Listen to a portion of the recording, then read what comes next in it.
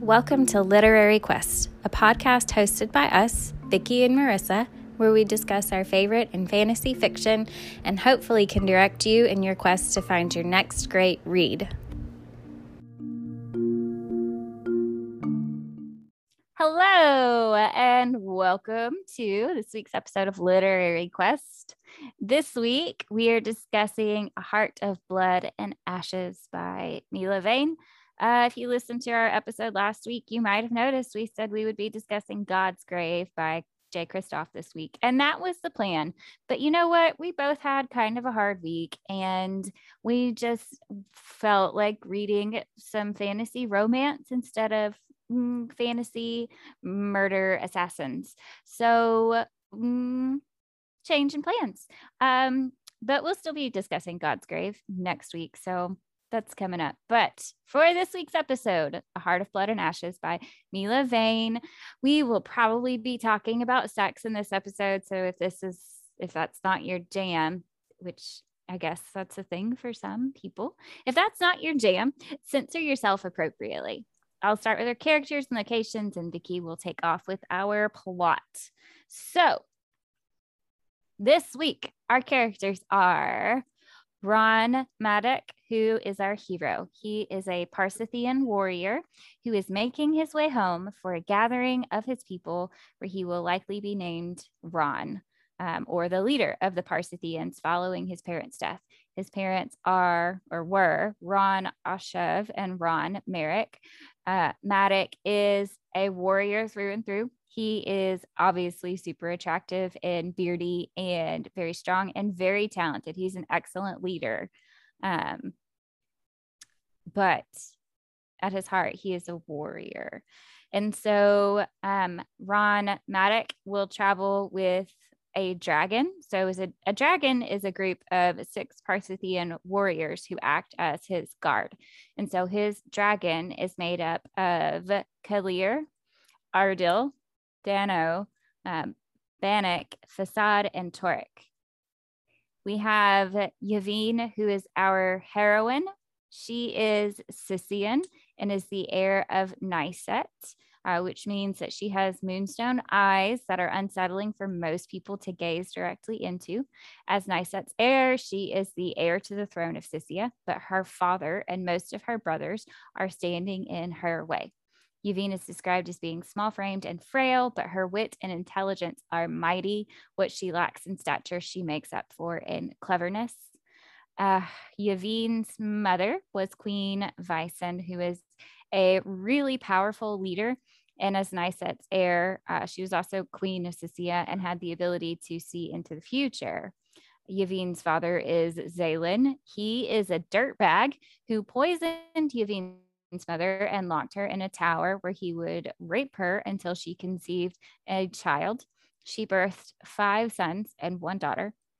Yavin's brothers are Bazir, Azel, Cezanne, Lazen, and Tizen, and they're all dirtbags too, except Tizen. Yavin, who was rejected by her father when she was born prematurely, was raised in the tower with her mother. And because of this, because she was raised in the tower, her people, the Scythians, did not even know that a female heir existed. We have Anumith, the destroyer.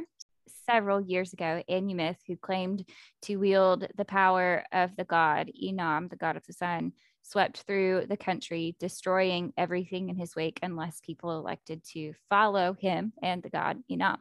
And then he disappeared. But there is rumor of his return. We have Vila, who is the goddess of warriors and the moon. Vila was raped by her brother Enam and now curses those who force themselves on others. She also demands virgin's blood as her due. And so when men and women take their first lovers, it must be on a full moon, and it is called a moon night. Yavin has Vila's sight, and so she can feel the goddess looking through her. Major locations, we have the burning plains of Parsithy, which is home to the Parsithians and where our characters are trekking to. The Parsithians are a warrior race or warrior clan They wear red clothes that reveal much of their bodies. They almost always wear armor somewhere, though the amount of armor is dependent on the threat level, and they are always ready to ride into a fight. And we'll contrast those with the people of Scythia. So Yvonne's home, Scythia, is in the south. Scythians dress far more conservatively compared with the Parsithians, so they cover themselves almost entirely from ankle to neck with clothing, wrapping their arms and legs in cloth and wearing long frocks. And this is supposedly to keep the Parsithians from being enticed by their physical assets and trying to steal them during raids. Our book begins with Madoc, the son of the king and queen of Parsithy. He has been commanding the army for 8 years and has been an excellent warrior and leader. After a magnificent fight with a beast, he gets a message from the Alliance Council, which is an organization that was created to keep peace between the countries. He is told that his parents have died, but the messenger refuses to tell him more, and so he must travel to meet with the council to find out. So he and the entire army back up and head north. When he arrives and meets with the council, he is informed that his parents were killed by Zalen, a power-hungry member of the council and ruler of Sicyon. Zalen claims that Madoc's father assaulted a woman, so he had to kill him. He then explains that his mother was executed shortly after for killing Zalen's oldest son. She was reportedly interrogated for months and then beheaded. Madoc is upset because he does not for a second believe the story. He demands vengeance, but the council tells him that Zalen's actions were warranted and they forbid Madoc to harm Zalen or his sons. The council also tells him that there has been rumor of Anumith, the destroyer, coming back, and that the council must remain strong if they are to take on the destroyer. Madoc does not care and vows vengeance. That night, another messenger comes and tells him that Zalen has a daughter, Yvonne, who is being married off to a different king, and if he wants to get revenge, he should find her. He is given her location and how to find her, and despite worrying that it might be a trap, Madoc decides to take his dragon, which consists of Clear, Ardell, Dano, Bannock, Facade, and Toric, to find her so that he can kill her, skin her, and throw her over the Sicyon wall. However, things do not go quite as planned. When he finds her, she is traveling in a carriage with one of her brothers. It is clear that she has been mistreated. Madoc doesn't really care, though. He and her brother exchange words, and while he is distracted, Yvonne stabs and kills her brother. She then tells Madoc that she will be his bride. Madoc is appalled. He believes that she purposely lured his parents to Scythia in order to be killed. Yvonne makes a good argument, though. If he takes her as his bride and she gets pregnant, she will be able to overthrow her father, and Madoc can get his vengeance. In Scythia, the power passes to the woman, and Yvonne is about 5 years from being queen age, and she can only take her throne when she either hits queen age or if she has a child, hence the plan of wanting to marry him and have a child. She also informs him that his mother did not kill her brother, but that she killed him with an arrow, and shows her hand, which is missing several fingers, as proof of punishment. Yvonne tells Madoc that she became close with his mother in the time that she was there. Madoc does not believe her and thinks she's lying, which is the worst thing that someone can do in his culture, and he forbids her from ever talking of his mother. He does agree to marry her, but also tells her that she will be treated like a dog and that he won't love her. Yvonne is fine with it as long as she gets her throne and gets her father killed. Yvonne gets to know Madoc's dragon a bit more, and they have many questions for her, especially about her appearance. She comes from a long line of warrior queens, yet she is clearly weak. She explains that she has been kept in a tower for her entire life with her mother, and that 3 years ago, her mother died after slowly being poisoned by her father. They also ask about her eyes. She has moonstone eyes, and she explains that while she does not have the sight, she does feel Fila looking through her. Her mother had the sight, though, and Yvonne reveals that her mother used to tell her all the things and people that she saw. She wins points with Madoc's team because she is bloodthirsty and wants her father dead. Madoc's team is unimpressed with how he is treating her, though, so he decides that while he may not have to love her, he will have to treat her properly. but that ultimately she is just a vessel for his child and a means to an end. So they start traveling to the burning plains of Parisy so that Madoc can be properly named Ron of his people and so that they can marry. While they travel, Yvain becomes friends with his dragon, but still has walls up against him. He realizes that he is jealous and struggles with his feelings for her. At one point, they take a rest, and Yvain tells him that she feels wrong and cold. It's brushed off, but when blood wraiths show up, they realize that she is sensitive to magic. However, these blood wraiths target Yvain, and despite everyone telling her to run, she does not, and Madoc is forced to save her. Sadly, this results in his favorite horse being injured and having to be put down.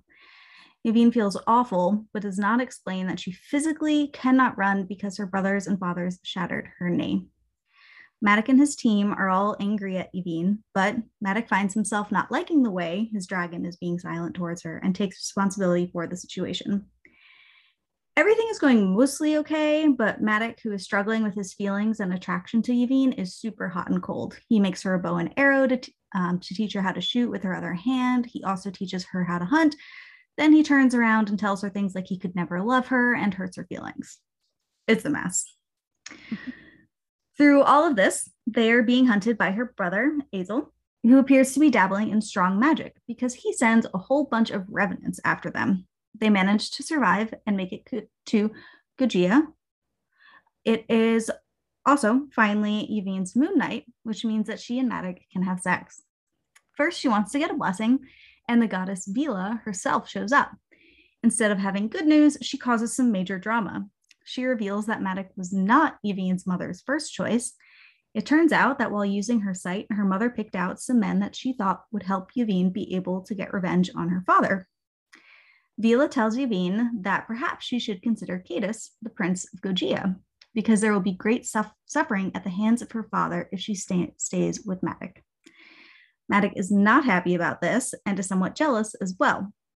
Yvain stands firm in her choice, though. Vila isn't done yet, though. She gives Yvain the very simple task of uniting all of the Western realms and tells her to be careful of her family, especially her brother, as he has started to worship the sun god. Vila also taunts Madoc and tells him that until he has the heart of a king, he will never be able to protect Yvain and that he will lose her. She also gives him some lube, telling him that he'll need it for Yvain's moon night, which is pretty insulting. Vila leaves and is a bit awkward, but then Yvain's brother, Vizier, shows up with 200 soldiers. Madoc is pumping up his team to fight, but Yvain urges diplomacy. They go to meet with Cadus to get his protection, which he offers. However, he also offers to hear out her brother. And when they all have dinner together, they realize that Vizier has convinced Cadus that Yvain is a demon and unstable. And when Yvain tells him that she killed their other brother, she shows Vizier his dagger, and Vizier slips up and is furious. He goes against the official story about Madoc's mother killing the eldest son of Zaelin and states that Yvain did it. He also insinuates that Yvain killed her own mother. However, this slip-up allows the council to reopen the investigation on Madoc's parents' deaths and gives Yvain credibility. That night, they're supposed to have sex for the first time, and Yvain devises a trap for Vizier. She knows that Vizier will try and kill Madoc while they are having sex, so they set up another member of Madoc's team to pretend to be having sex. In the meantime, Madoc will hide, and when Vizier comes to kill them, Madoc pounces and gets to kill Vizier. So it's great. He does this. He takes his head. He gives it to Yvain. They finally get on a boat to go to Tamra, where they can get married, but also where they're going to have to fight Yvain's brother, Azel. So what happens? Do they win? Do they ever get married? You'll have to listen to find out or read the book. Spoilers ahead. Okay, Vicky, what did you think of this book? I loved this book. So this is my second read, and I loved it again. But I forgot when I was reading, so I remembered when we picked this book to do this, I was like, okay, I remember I really liked the main female lead in this. And I start reading again and I was like, oh, that's right. She's so awesome. I love her. Yeah. I love her so much. She is just, I think she's probably my favorite character in the story. Oh, by far, yes. She's a spectacular example of how you don't have to be physically strong or able to be a good leader and to be capable. And she does a really good job of using the tools that she has, which is reinforced with Maddox. He helps to reinforce that with her. But the comment a lot of times is that she's so small and she's so frail, but she's capable of so much. And I love that that really gets showcased in this book. Yes. What were your first thoughts? Well, this is also my second read, so my initial thoughts, I cannot quite remember. I did read this the first time I read this book, I was just captivated. I started it on a Saturday morning and I think I read the entire day. It was captivating. It just drew me right in. So I super enjoyed this story. This is not the only book in this series. So there's one already out following this one. The name escapes me. It features some of the same characters, but it also includes some completely new characters, which is cool. And then there's a prequel, which I haven't read yet. But oh, sorry, go ahead. I'm sorry. I was gonna say I had no idea there was a prequel. I knew they had another one, which is like snow and ice or something. Yes. But I had no idea there was a prequel. It's called The Beast of Blackmoor, I think, or something like that. I'm pretty sure Blackmoor is in the title. And I haven't read it yet. I was just looking at this author's website today, and she said she has about 6 books planned for this series. So I'm assuming the path that we're going along is going to end up with us having a showdown with Annumith, right? I would assume that seems to be where it's headed. Although I really enjoyed that this ended in a happily ever after for our main characters. And I hope that's like what she does in each book too. So there's no like tension because, you know, they have their happily ever after. Yes, there's the still overarching, you know, like working problem of the destroyer coming, but it's a happy for now, right? Yeah. Isn't that the, I mean, we're happy for now. Obviously, like we're going towards a war, but I hope that this is not the sort of author that makes you fall in love with characters and then murders them all in the last book. Surely not. No, I didn't even think of that. This is not the genre for that. I'll be so upset if that happens. I would be so upset. We can't do that in a fantasy romance, you guys. So can I just say the world building in this story is outstanding. It's one of my favorite aspects of the story. This author goes into, so she builds this whole mythology for these characters, and she's got all of these different deities, which is lovely. And there's a story of the creation of history, which I love. I feel like you don't always see that in some of these fantasy novels where they come, like we saw this in The Bone Witch. So there was Blade That Soars and Dancing Wind. It's the story of kind of like their creation or whatever, right? Mm-hmm. And I feel like we don't see, there's often world building in fantasy books, which is great. It's hard to have a fantasy book if you don't set up the world for it, but we don't always get like a creation story. And in this one we do, and I really like it. I agree. I really enjoyed the world building in this. I thought it was great. Really well detailed and thought out and stuff. Yeah. So I think the creation story is fascinating and hysterical. So it starts with, I'm just gonna read just a little bit of it. So Mother Timra is the woman that helps, like the woman that creates this world, right? So she breaks through the vault of the sky and pounds her fist to shape the world. And other gods come with her, including her brother Hanan, who arrives and so it says he stood atop the jagged peaks, surveying the lifeless land, and wept with loneliness. And in his misery and longing for companionship, he had stroked his colossal cock until his godly seed spurted forth and mixed with his tears, creating the almighty Aegeris and overfilling the basin of the boiling sea. When Timra's fists struck the earth a final time, life sprouted from the now fertile ground, watered by his tears and planted by his seed. I think this is hysterical, but also very creative. I agree. I also like how later on, right, they find that old statue or monument to the god, and it's sideways, but his penis is still sticking like straight up. And it's like, oh, even on his side. And they say something like, well, how else would he have created the universe? Yeah. Or the life or something like that. I just think that's hysterical. Like, so much of what happens in this world revolves around genitalia, which I appreciate. I like it. It's pretty, I mean, it's funny, but also, I don't know. I just really appreciate that. What I like about that scene too is it's huge. Yavin mistakes his cock for a tower. Yes.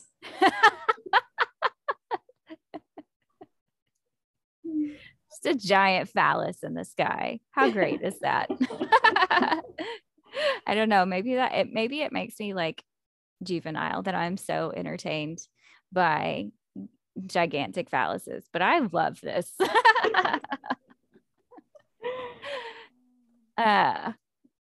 Right. Yeah. So there's that I really appreciated that about this story. I wish that we had like a chart. Yeah, the gods and families Of the gods and stuff. and I mean, and the towns and all of, because there's a lot of data there. There's all these gods. I'm not entirely clear on what they're gods and goddesses of, and there's a bunch of towns and there's a council. I think a chart would have been helpful. Also, a map would have been really helpful. This is the perfect book for a map. Mm-hmm. I did look also on her website. She is working on making a map for this world, which is lovely and wonderful. This is definitely one of those things that would be helped by having a map. Mm-hmm. I agree. Especially because they talk about like specific, like really specific, like, oh, if we go south, we'll go through, this territory, or we risk doing this. And it's like, I'd like to see this on a map, like see where this territory is, Yeah. Yeah. Agree. I feel like really directionally challenged. Right. So like the words north and south and whatever, I read them, but they don't register anything in my brain. It's like, I'm not, it's like when your GPS tells you to head north, like what freaking direction is that? Give me a left or a right. I know, when you turn on you turn it on for the first time, head east. Yeah. I'm going to head to that light. Let me pull out my compass. You can bet it's going to be the opposite of the direction you're supposed to go in. My GPS is sitting there going, this bitch again. Hold on, let me find the sun. That will guide me. Stop it. Just give me a picture. Tell me to go left. I wanted to talk a little bit about their first meeting because it's epic. Yeah, it's a little volatile. It's great. So, he just found out about his parents and everything and how they're claiming that his dad assaulted a young woman, which we know is false. And how sketchy. I'm going to interrupt you for just a second. Mm-hmm. How sketchy was this investigation, though? Like, Maddox shows up at the Ephorn, whatever, and the council is like, we investigated it. And like, did you though? Did you? And like, this is a crap investigation. Clearly, they're lying. They are dishonest people. We investigated it and case was closed. Problems are solved. And Maddox is like, what? Yeah. I hate everyone. It reminded me of, because they said they basically only had Zalen's people to interview because, they killed the rest of them. Yeah. How convenient. And It reminded me of that phrase, we've investigated ourselves and found that we have done nothing wrong. Yeah. Anyway, continue. First meeting. So he finds them on the southern road, right? Because they're going that way. And so their first meeting, she like falls out of is kind of like dragged, but also falls out of the carriage with her brother. And her brother starts taunting Maddox. And of course, he can't do anything because the council forbidden him from doing anything. But she stabs her brother, and it's so great because she stabs him with his own dagger. Mm-hmm. And he's just so surprised. And everybody is so surprised. They're like, what? Like, so Maddox, his whole group of people, her soldiers, everyone's just like, what just happened? Yeah. So that's great. And then she's like, well, I'm going to be your wife. Yeah. And he is not down for that. He like holds her by her throat. Mm-hmm. And she tries to explain her situation, and he is not hearing it because he's like, you lured my parents to their deaths. And she's like, I didn't, I swear. Super, super volatile. But she convinces him, which is obviously great. He says, your life will be as a dog's, and all you will know is pain, and you will wish yourself dead, right? So I read this, and I'm thinking we're going into Amelia Hutchins territory. First off, I'm like, oh boy, we've got one of these that like alpha holes going on. Okay. I'm preparing myself for like a whole bunch of like anger to come. And she says to him, like, I'll please you, I'll do whatever. And so he's like, fine, we'll give me a hand job like right now. And she does. And it's so gross because I think she licks her hand afterwards and licks off his cum and her brother's blood. And I didn't appreciate that. Yeah, that was weirdly arousing to me. It's like, I don't like this, but I kind of do.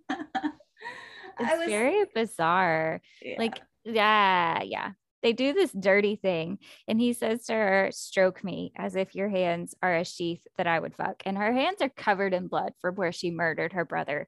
And so she says, a sheath wet with my brother's blood. Does that please you, warrior? Blah. That does not please me. I am displeased by, it's just like I'm seeing Carrie and, all of the pig's blood and just, I don't know. She brings up rape at that point too. She says something about like her brother would have raped her. Doesn't she? Well, she says that he had threatened to stick his cock in her mouth or something. Oh, that's right. Yes. Yeah. So, which I was like, that's not quite dirty talk. I feel like I would not be aroused by that. Well, he's like pissed off, aroused. Yeah. And then at the very end, I love she grabs his beard and is like, don't you ever degrade me in front of your dragon. Yeah. So this is one of my favorite tropes, I think, based on all of the books that I read, when women are consistently underestimated and then just end up kicking ass across the board. Mm-hmm. That's what happens with Yvonne. They expect her to be docile, I guess, or just because she's small and frail and she has a limp, they expect nothing from her. And her first action then as they meet her is to stab her brother in the back. How great is that? It's fantastic. It's wonderful. I love it. Please do it more. Yes. So I just really like that trope in books. Please underestimate me. Please underestimate what I'm able to do. Let me show you your mistakes. And we see that a lot with what happens with Yvonne, even amongst the people who come to protect her. She just is consistently underestimated, and I love it. Yeah, I expect her because she's frail to be like weak, just like weak-minded and weak in spirit, and she's so not at all. Jumping to the very end, when they go to rescue her, right, she basically has the gates open for them already, which I love. And they're like, oh, your wife certainly beats us to all this. We come expecting to do like a great feat, and she opens the gates. Makes it a lot easier. Yeah. She's just spectacular.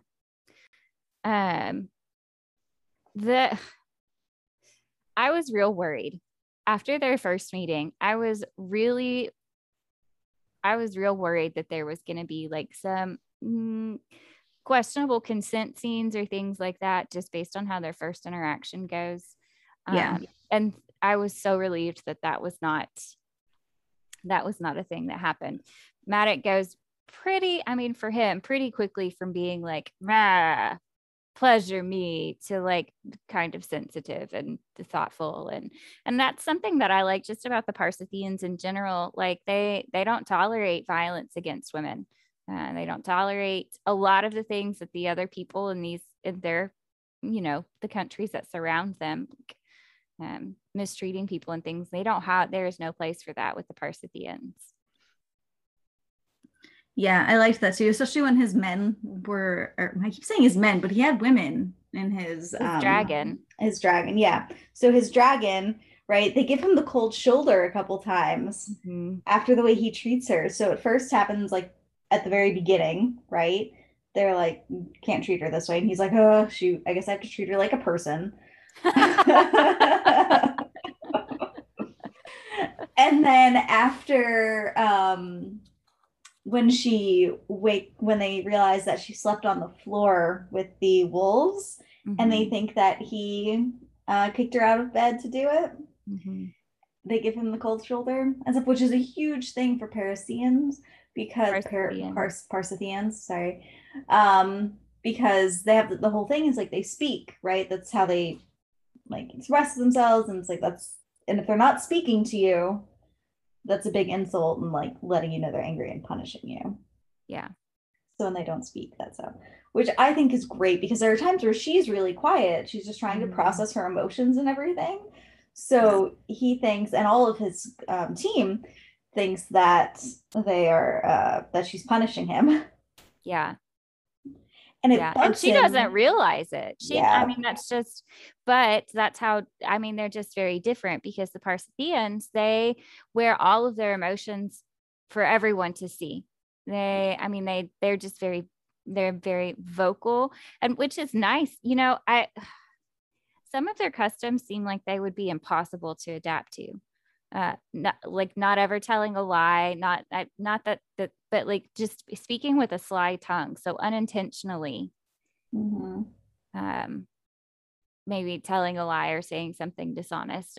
Like they take honesty very seriously, and they're very open with their emotions, and that is the opposite of Yavin.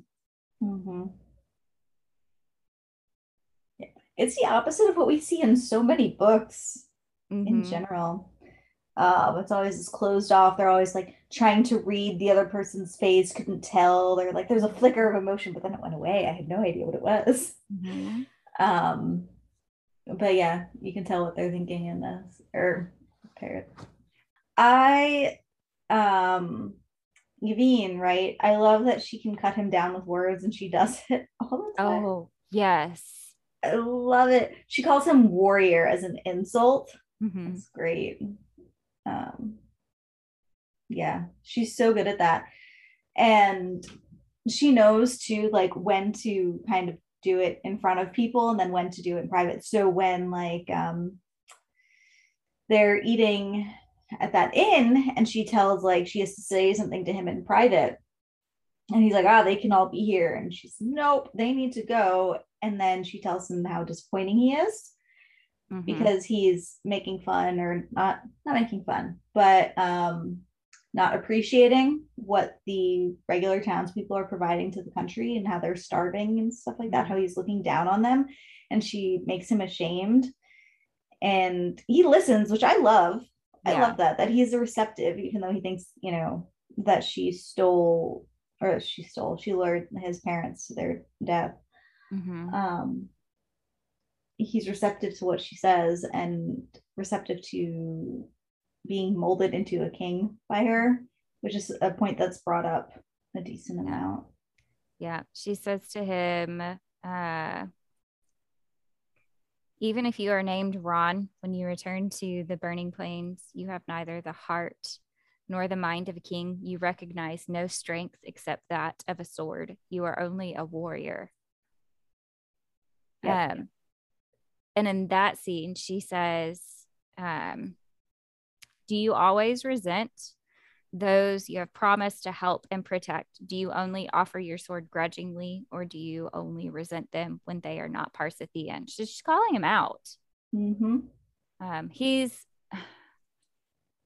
a little judgmental, I guess, of others. I don't know if it's judgmental or if it's just a lack of awareness. Maybe it's judgment because he lacks awareness of maybe the struggles because in this situation, he's judging the Gojian queen for only offering grain, but not having a bunch of soldiers to send to the Lave, which is they're defending the Lave against they're called the Farians, people that eat other people. They're cannibals.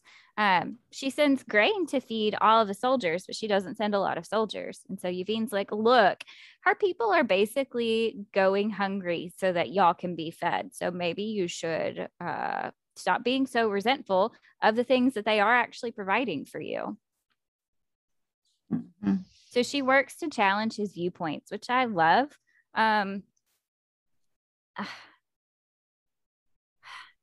I mean, I feel like we're going to say this a whole bunch, but Yvonne is just so great. She, for having only lived in a tower for her whole life, she has a lot of experience and advice that's helpful to offer to Maddox. And it's just, I don't know. She's endured all of this really terrible crap, and she's finally found someone who can make her into a queen. And now she has to like completely revamp him. It's just like the work never ends for our sister. It can't be as simple as just get pregnant. Like, she's like, okay, I guess we're just going to have to overhaul your entire, life. And I'm just gonna teach you how to be a king, because you're not one. Yeah. But she works with him and she knows. And I love when we find out later on that her mother had recommended like not to use Maddox, but she chose him because she saw him offering his hand to the enemy, to women and children. I like that. And she was like, he's a warrior, but I know he's trainable, basically. Yeah. He can be molded.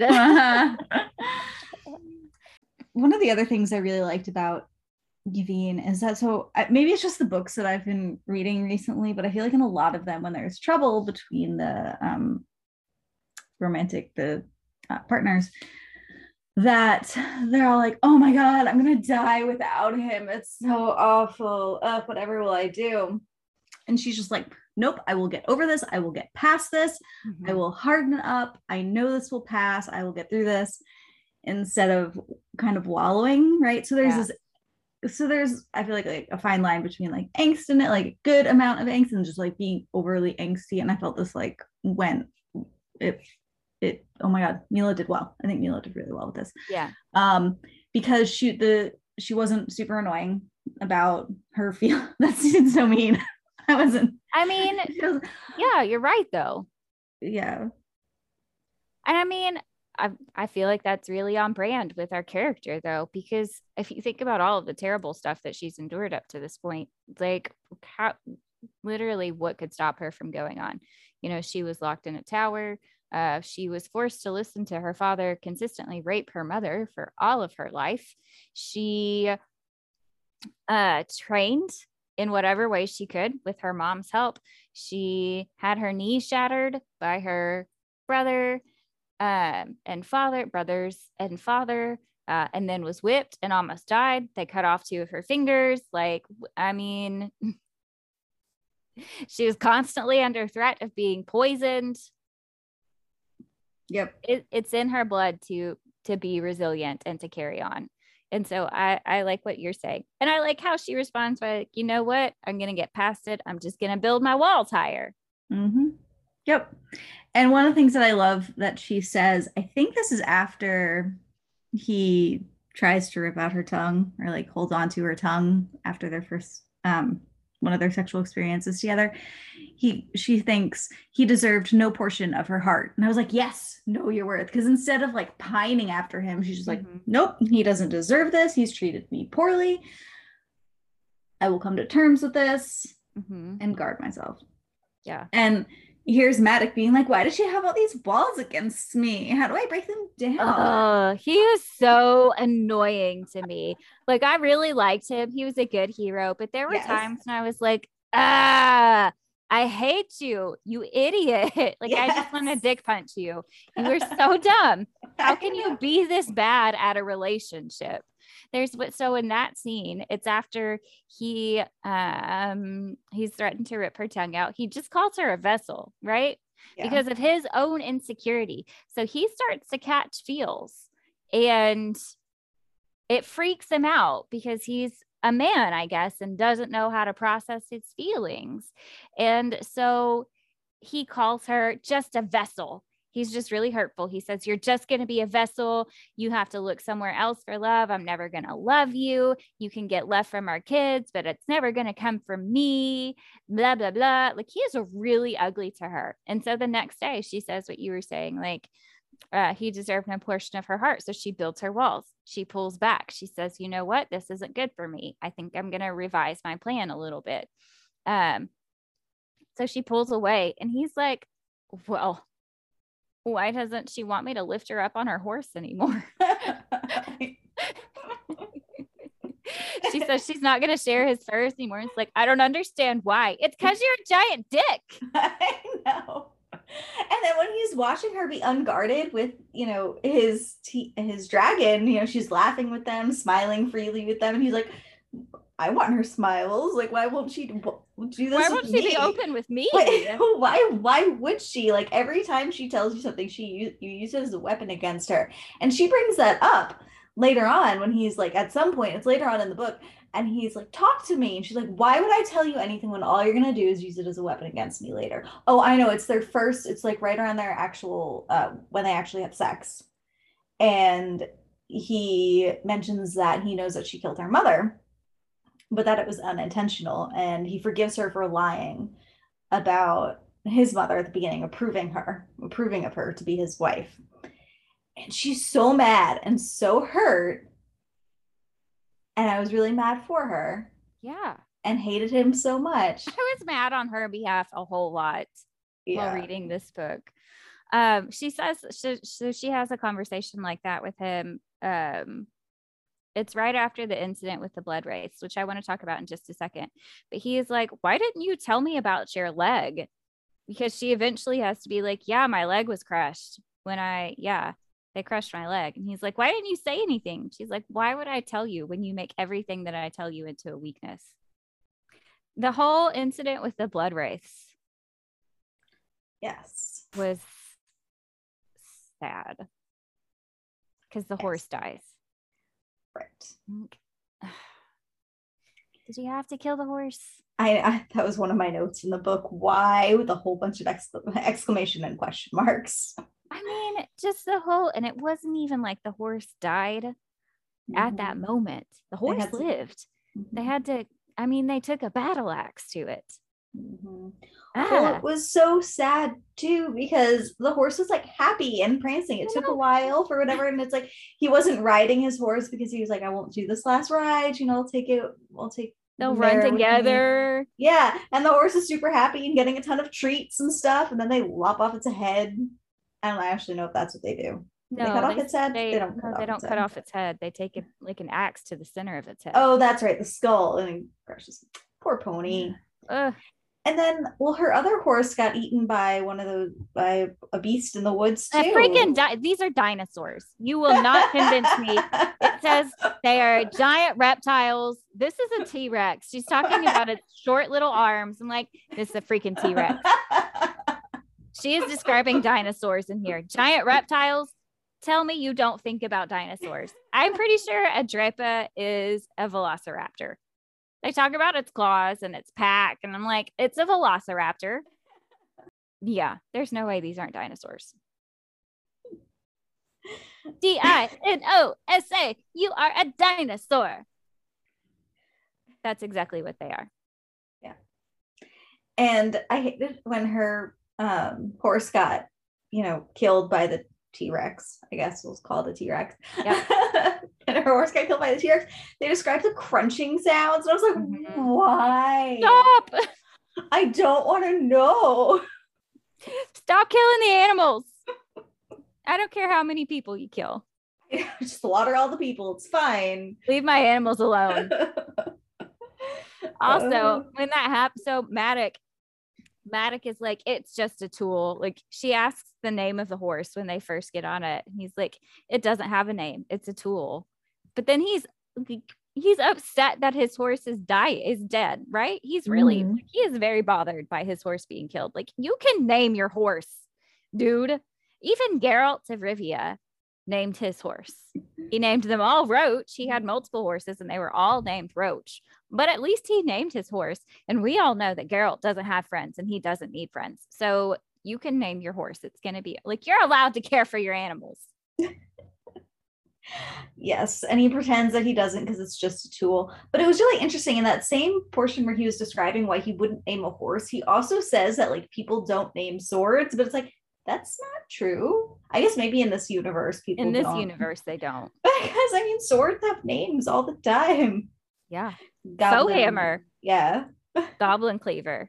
Goblin Cleaver. Sting. Mm-hmm. These are all I can't think of. Glamdring. Are these all Lord of the Rings and The Hobbit? Yep. I think maybe it's just Tolkien's universe. These are all Lord of the Rings. I can't think of any names that have Excalibur. Is Excalibur? Oh yeah, Excalibur is a sword. Yeah. Excalibur. Excalibur. I can't think of any other swords that have names. And then everybody's given her salts. I mean, she's literally been walking with a limp this whole time. And they're all like, well, she didn't run. How about somebody asks her, like, hey, why do you walk with a limp? Yeah. And then they finally figured out when she has to walk up and down stairs and she's really slow going upstairs because she's terrified. And then when she goes down the stairs, she just goes down on her butt. Yeah. And Maddox like, she fell, and she's like, nope, she sat down and went down step by step on her butt. Yeah. And he's like, oh, there must be something wrong with that leg that she always limps on. Yeah. Oh, really? You think there's something wrong with that leg? Brilliant deduction there. We've mentioned this at the start of the book. Maddox makes a vow. If Yvain talks about his mother, he's going to rip her tongue out.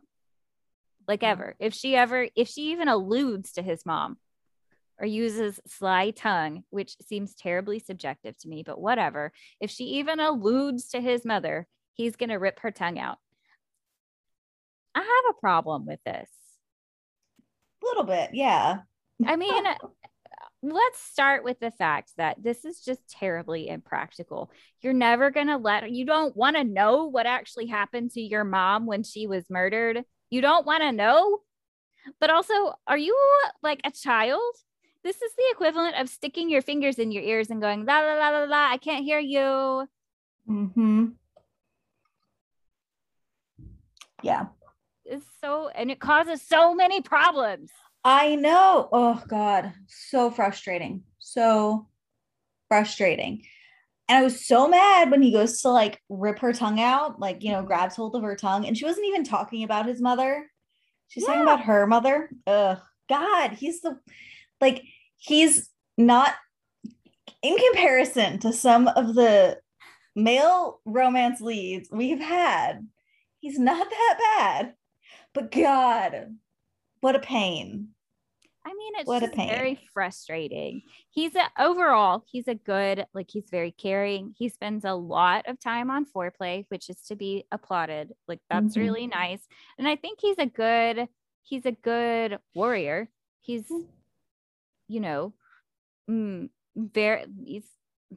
but it's just this one thing that causes so many problems. When if he would just say, like, okay, you can talk about this. I mean, we wouldn't have a plot. It would take away some of the ends. A lot of these problems would be solved, but it's still very frustrating. But it's so, I mean, and then there's this one part where he says, like, oh, she would have the ring, right? Because that's how, like, it's passed down, the ring, if the mother approves. And he goes, well, even if the ring was stolen, he goes, my mother would have given her a message. When would she have told you the message? Yeah. She's not allowed to talk about it. Oh my God. Oh, but she had the ring and it was engraved with her symbol. Had the freaking ring the whole time. Whole time. They make it back to the burning plains. This is what really pissed me off. They make it back to the so hold on. We're gonna have to scale back to get to the part that really pissed me off, because it's a precursor to the next part that really pissed me off. So he accuses her of lying, which is a big deal. You don't lie to Parsithians. Parsithians are not liars. He accuses her of lying because she says that his mother approved of her as his bride. First of all, how insulting that he says that there's no way this could be true. This is definitely a lie. How rude. How rude. But he has a big problem with it, because if she lied, then she's not worthy of being queen or something. So the day they have sex for the first time, the moon night, he goes and he talks to his dragon. He's like, guys, I need some help. Like, I really like her. She's got a great vagina, but she lied this one time. What do I do? And they're like, but did she really lie? Was she under duress? Because it doesn't count if she was under duress. He was like, oh, yeah, that. I was threatening to murder her, and that she wouldn't have been able to help her people. So, yeah, it was under duress. Yeah, I feel better about it. Okay. And he tells, oh, I was so mad. You had a problem with this too, right? Oh, such a big problem, especially then too, because he's talking about whether or not she killed her mother, and they're like, well, it was probably an accident, or she feels responsible or something or whatever. And so then he goes back and like talks to her as if like he's this really nice guy. All of a sudden he's like, it's okay, I forgive you now. And she's like, what? Excuse me? And then it's awful because she's really hurt. And does this happen before or after they have sex? Because they have angry sex and it's not good sex. This happens before they have sex, right? It happens before they have sex. This happens before they have sex. Because then she's just like, fine, whatever, gets on her hands and knees and is like, just do your thing. Just do it, get it over. Like, fine. And he's like, I don't understand. It's like, oh, you fucking idiots. Why are you so upset? It's like, not like I didn't just accuse you of being a liar and murdering your mom. God. But I do, he like comes immediately, right? And normally in these situations, I would not be like, yeah, make fun of the guy for that. Normally it's like, no. But in this case, she does. And she says something about their children being. Oh my gosh, it's savage. Did you highlight it? I didn't highlight it. I did highlight it. Okay. Let me find it really. Like, it is so cold. So yes. She says, she's crying. And she says, no, though if ever a queen had a reason to cry, where someone might see, this would be it. For there is no greater pain than losing one's children. And he says, what do you speak of? And she says, I thought to be content, we would have children. I would look to them for love and affection, and they would be strong because you are. But now I know that the first time they ride into battle will also be their last, because if they inherit their father's strength, they will only have stamina enough for one thrust of their sword before they falter. Our poor doomed children. Oh my gosh. Oh, that was amazing. It's savage. It is so good. Yes. I love her. It is grand. Yep. Yeah. So that happens. And Yvonne's like, all right, things kind of get better. Like, things get better until they get to the burning plains, and Maddox has to go before the council of his people. Oh, And they have gosh. to interview him basically for the job of being the king or whatever. And he tells literally everyone that Yavin is a liar. It's so bad. And she's And so mad. he tells her that. He says, like, yeah, I told them you lied, but they understood why. It's because you thought I was gonna murder you, so you couldn't help your people. And she's like, what did I lie about? And he's like, well, you said that my mom approved of you. And she's like, excuse This you? again. Excuse you? And so she kind of brushes it off. I mean, she doesn't brush it off, but she like internalizes her feelings for a minute. I mean, she's seething inside. He's like, but it's going to be okay. And she's like, no, it's not going to be okay. And so the next day he's getting ready to take off to go fight the Scythians because Yavin's father has caught up to them. He's coming to take her home, right? Mm-hmm.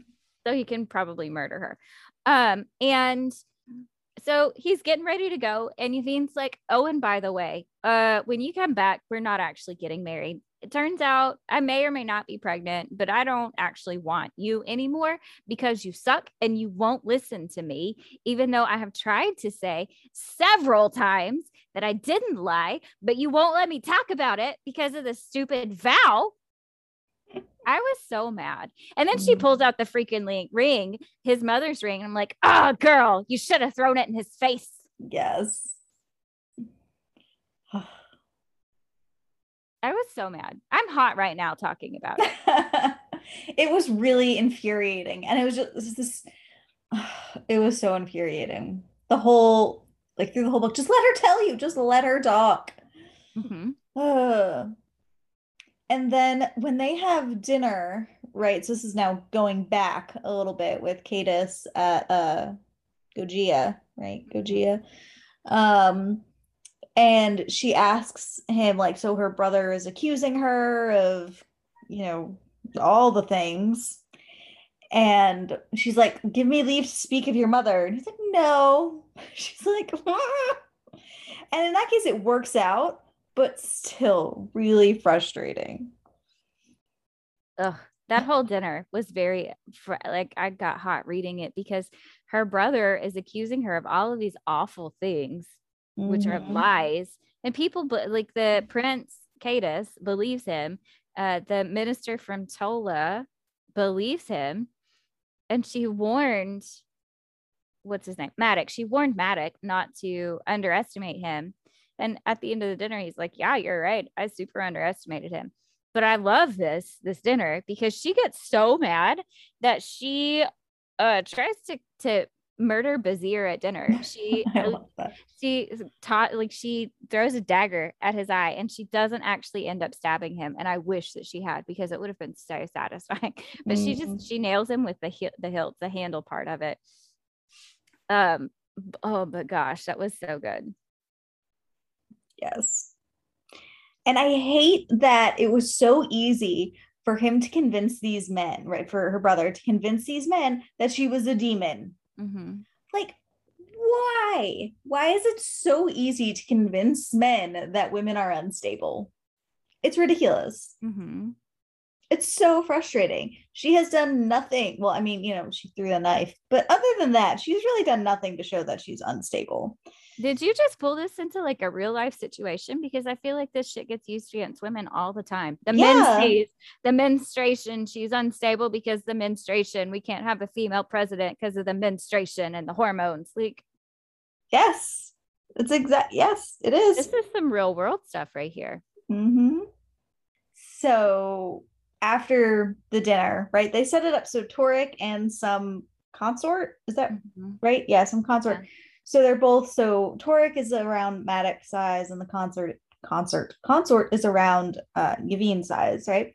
And so they're like, here, you go pretend to be us, right? Go pretend to be us on our I want to say wedding night, but moon night, right? So you're having sex because Yavin knows her brother really well and is like, he's gonna try to sneak in and stab you, not stab, but just kill you, right? While you're having sex. Because he thinks that will be unguarded. Mm-hmm. And so they set up this trap. and it works, although they have to wait almost all night, so he almost misses Yvonne's moon night. But he interrogates her brother though first to find out what he was like, what he meant at dinner about her mother, which annoyed me. But I love that he kills him, cuts off the head, and brings it to Yvonne. And then she drops it in the water. She's just like, bye. Yeah. And it's floating around, right, for a second. And then a beast comes and eats it. And it's gone. Yeah. It's also, so all of this is taking place at a village. It's called Drom. It's before they cross the sea. Mm-hmm. While they're there, they run into, so one of Vila, the goddess Vila, one of her temples is there. And Yvonne has the sight of the goddess Vila, so she can feel her kind of like hanging out in the back of her consciousness, seeing through her. And so they go to Vila's temple for a blessing. And we learn a little bit more about the moon night at this point. And I think that the idea of a moon night is really interesting. So it's a big deal. It's like a celebration. The first time a person has like penetrative intercourse with someone, they have to wait until a full moon. There are consorts available to help people get through this. I guess you pay them. I don't know, but that's nice. And it's like a celebrated thing. And I love that outside the temple, there's a lady peddling phalluses. And yes, just like a lady with her cart with dildos and lube. Like, does anybody need anything? Have we prepared? And the Parsithians are all very into this, which is a funny moment because the lady comes by and she's like, they're like, what do you have? We're going to be on a boat for 4 weeks. We probably need some more lube. Better stock up. And so she offers, like, I guess, a dildo, right? She's like, oh, pick out one with like which one is most like his size, right? Meaning Matic size. And so she picks like a mid-sized one and everyone's like snickering at him. And he's like, you have to take a better look. And then she asks, how do I make it swell? And the person's like, that's not how it works. And she's like, oh, then it's not here. Yeah. So when they're in that town, right, and Vila's there, and they're at Vila's temple. Right, they're at Vila's temple. Vila appears. And she talks to each dragon member. Right, each of them? Maybe yeah. Each. Yeah, she talks to each of them. And Matic, though, isn't super respectful of her, right? He's not like mean about it or anything, but he just doesn't like what she's saying to Yvonne. He doesn't like it because it's like, I'm the best. She shouldn't have picked anybody else. Whatever. But so I'm gonna protect her. Yeah, I'll be a protector. So he speaks when she didn't speak to him, and she goes, "Do not speak to me, unbidden warrior, as you would take the tongue of my chosen for speaking what you do not wish to hear. So I would take yours, and I know not how you will be wrong and speak for all of your people if I do." I was like, yes, tell him off. Later on, when she like whispers to him and she tells him that unless he has a warrior's heart, he will lose Yvonne. And just that interaction with Vila just did not go well for Matic at all in any way.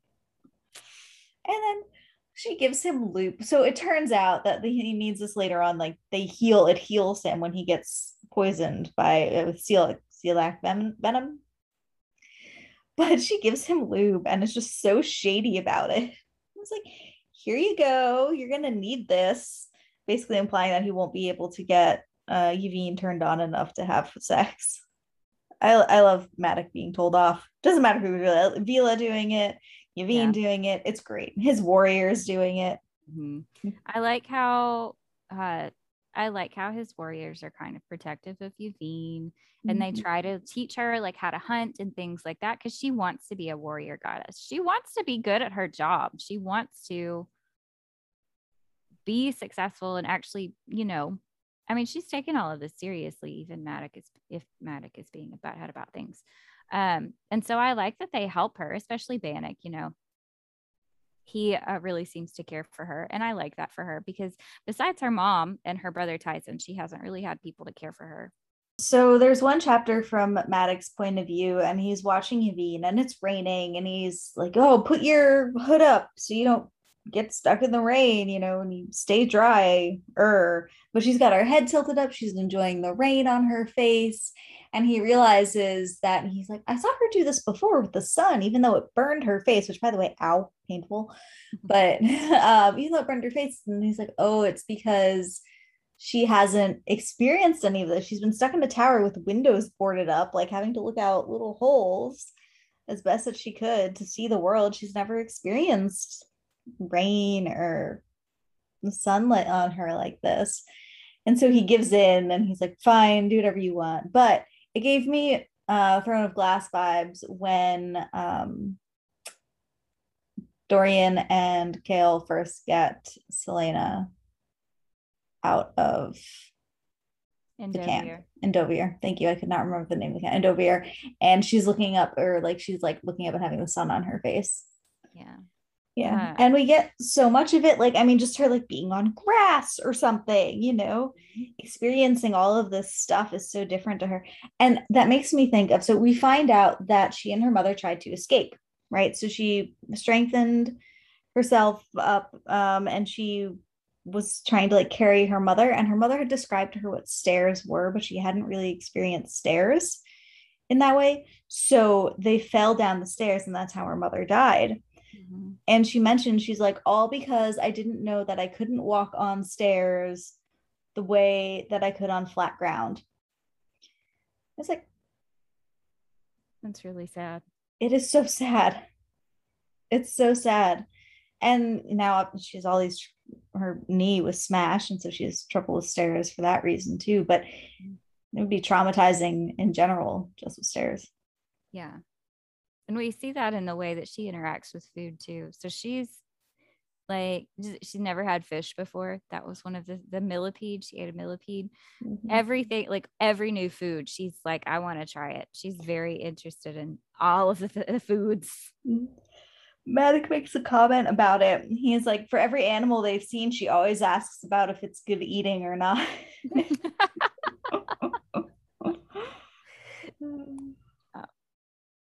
I mean, I would want to know that too, wouldn't you? Yes, that's one of my points. He says that would be good for eating. I was like, I would probably be asking that too. Although I don't think I could eat a millipede. It sounds like the way they were talking about like sucking it through the legs or something, though, it reminded me of lobster, the way you eat lobster. So I thought, have you seen The Emperor's New Groove? Yep. I know exactly what you're thinking of because I thought of that too. The beetle where they suck the juice out through a straw. Yeah. Yep. That's what I thought of. So there was quite a bit of sex in this book. Mm-hmm. What I like is that there were a lot of non-penetrative scenes. Mm-hmm. There were. And they were delightful. I mean, they were just as good to me as the penetrative scenes.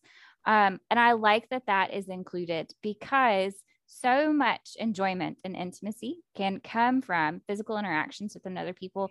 And it doesn't have to include a penis and a vagina. Yep. I enjoyed. They were very creative. They were really creative. They were creative. So there's one scene where they're on the statue. Mm-hmm. And they're on the statue, and so they can't actually have sex because it's not moon night yet. And so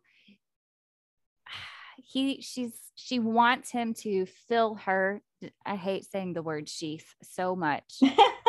It's horrible, right? It's a horrible word. She wants him to ejaculate into her basically without actually penetrating her. Mm-hmm. There's a lot of mention of bodily fluids in this book, and it kind of freaks me out.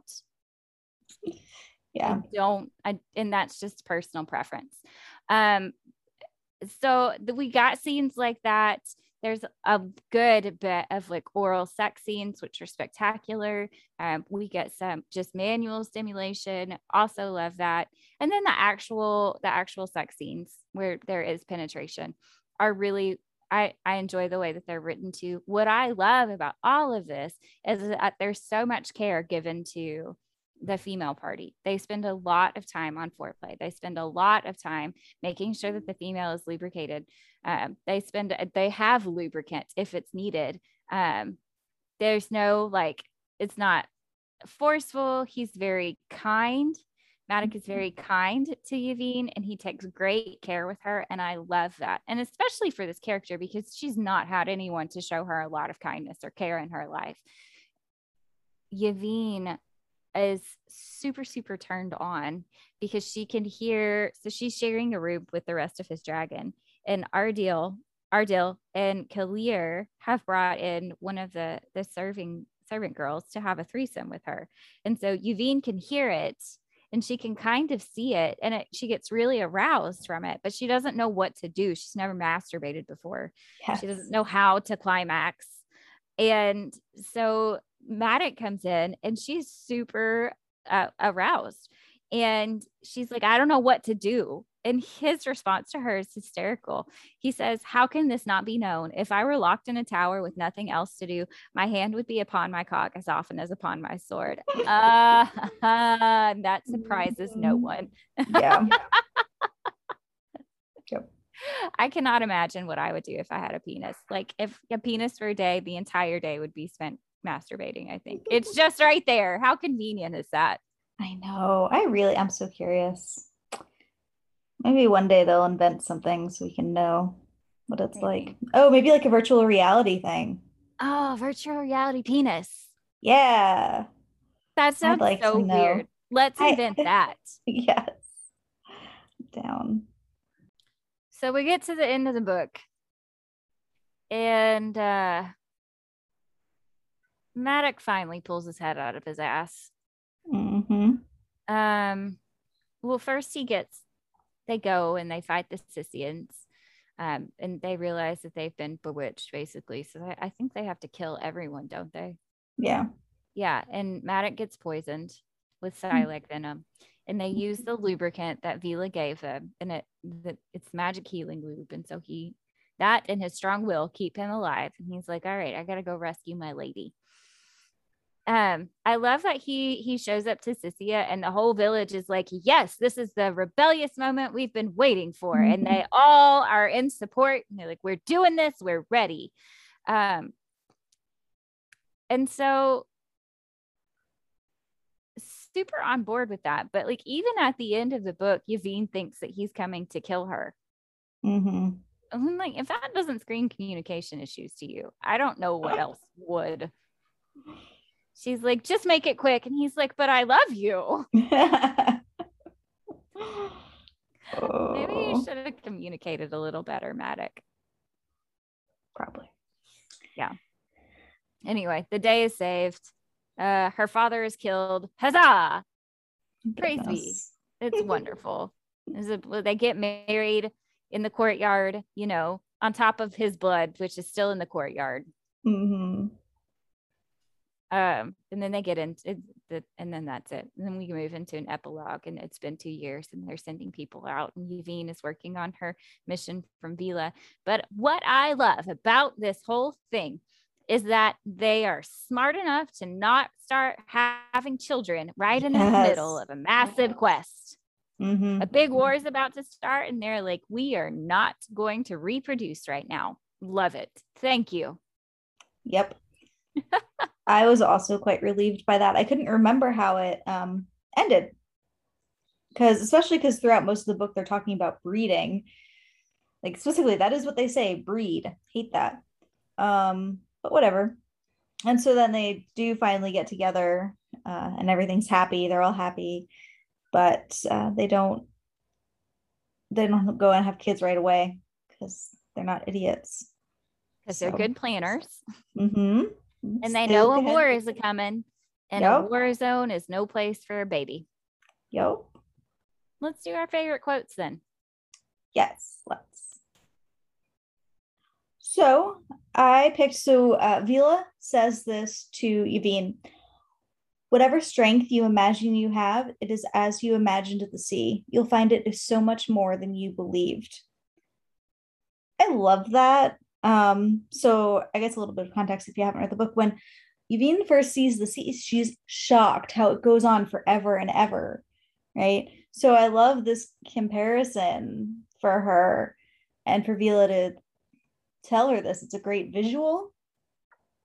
And, Yvain knows she's really strong, but this just reinforces it. And I really like that. That's a good pep talk. Mm-hmm. Agreed. So my favorite quote is a bit lengthy, but I'm going to do it anyway, because this is the declaration of love that we really needed 8 pages before the book was over. So Madoc, when he busts into Yvain's tower and is like, I'm here to save you, she's like, just kill me quickly. And he's like, oh no. So he says to her, do you not know that I would tear my heart from my chest before I would ever harm you? What have I done, never saying this to you, never telling you these words that I should have said over and over again? What have I done that you do not know how I would ride across the world just to lay my gaze upon your face? That I would crawl there on the mere hope of knowing your touch again? What have I done that as I kneel here, you still do not know that with my full heart, I love you? It's so sweet. It is really sweet. We really needed that. Yes. Coming on the heels of all of the crap he put her through up to this point, we really needed this declaration of love. It is very sweet and heartfelt, and it's a really good moment for our characters. I would say it's probably one of the, in terms of like declaration of love speeches, it's probably one of my favorite that we've read. Of the ones that we've read, it's probably one of my favorites. So I agree. I liked it. It was done well. Good job, Madoc. Finally, good job to you. All right, final thoughts. I really enjoyed this book. I have not read the prequel or the second one. I will get around to it at some point, though, because I enjoyed this first one, so I know the other ones are going to be good.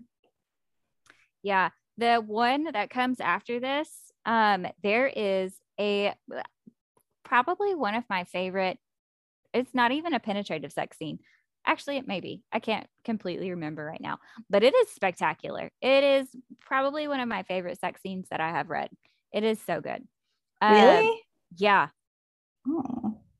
It's like in a bath or something. I don't know. I really enjoyed it. So, no, not that you should just read books for sex, but if you like books with sex, it's got some good sex.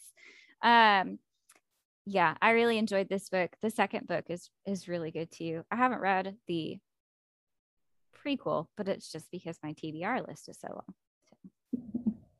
So that wraps up A Heart of Blood and Ashes. Join us next week. We will actually be talking about God's Grave from J. Kristoff.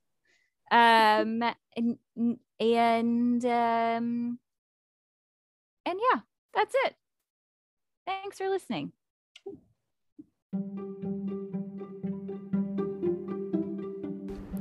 Thank you for listening to Literary Quest. We hope you enjoyed our episode. If you'd like to follow us on social media, we can be found at Literary Quest Podcast on Instagram or Facebook. You're also welcome to share your thoughts and ideas with us via email at literaryquestpodcast@gmail.com. Thanks again.